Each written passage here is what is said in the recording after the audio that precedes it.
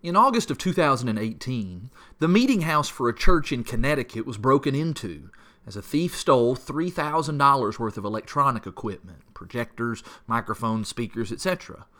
Now, church building burglaries are nothing new, but what makes this story unique is that the thief actually left behind an apology note. The apology said, "Pray for me. Sorry, brothers. Forgive me," with little sad faces drawn on the note.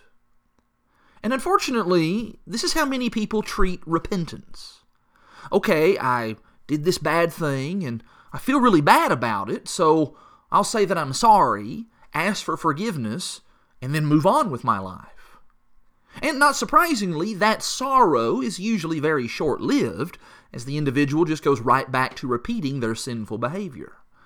This is exactly what Paul describes in 2 Corinthians 7, verse 10, as the sorrow of the world that produces death.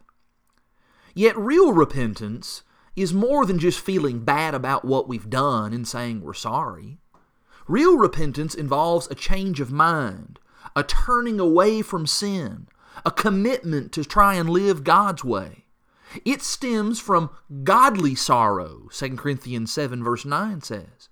And furthermore, it produces fruit in its completion, 2 Corinthians 7 verse 11.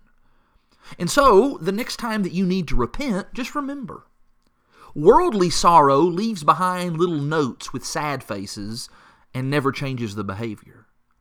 But godly sorrow makes an actual change. Let's learn what it means to truly repent.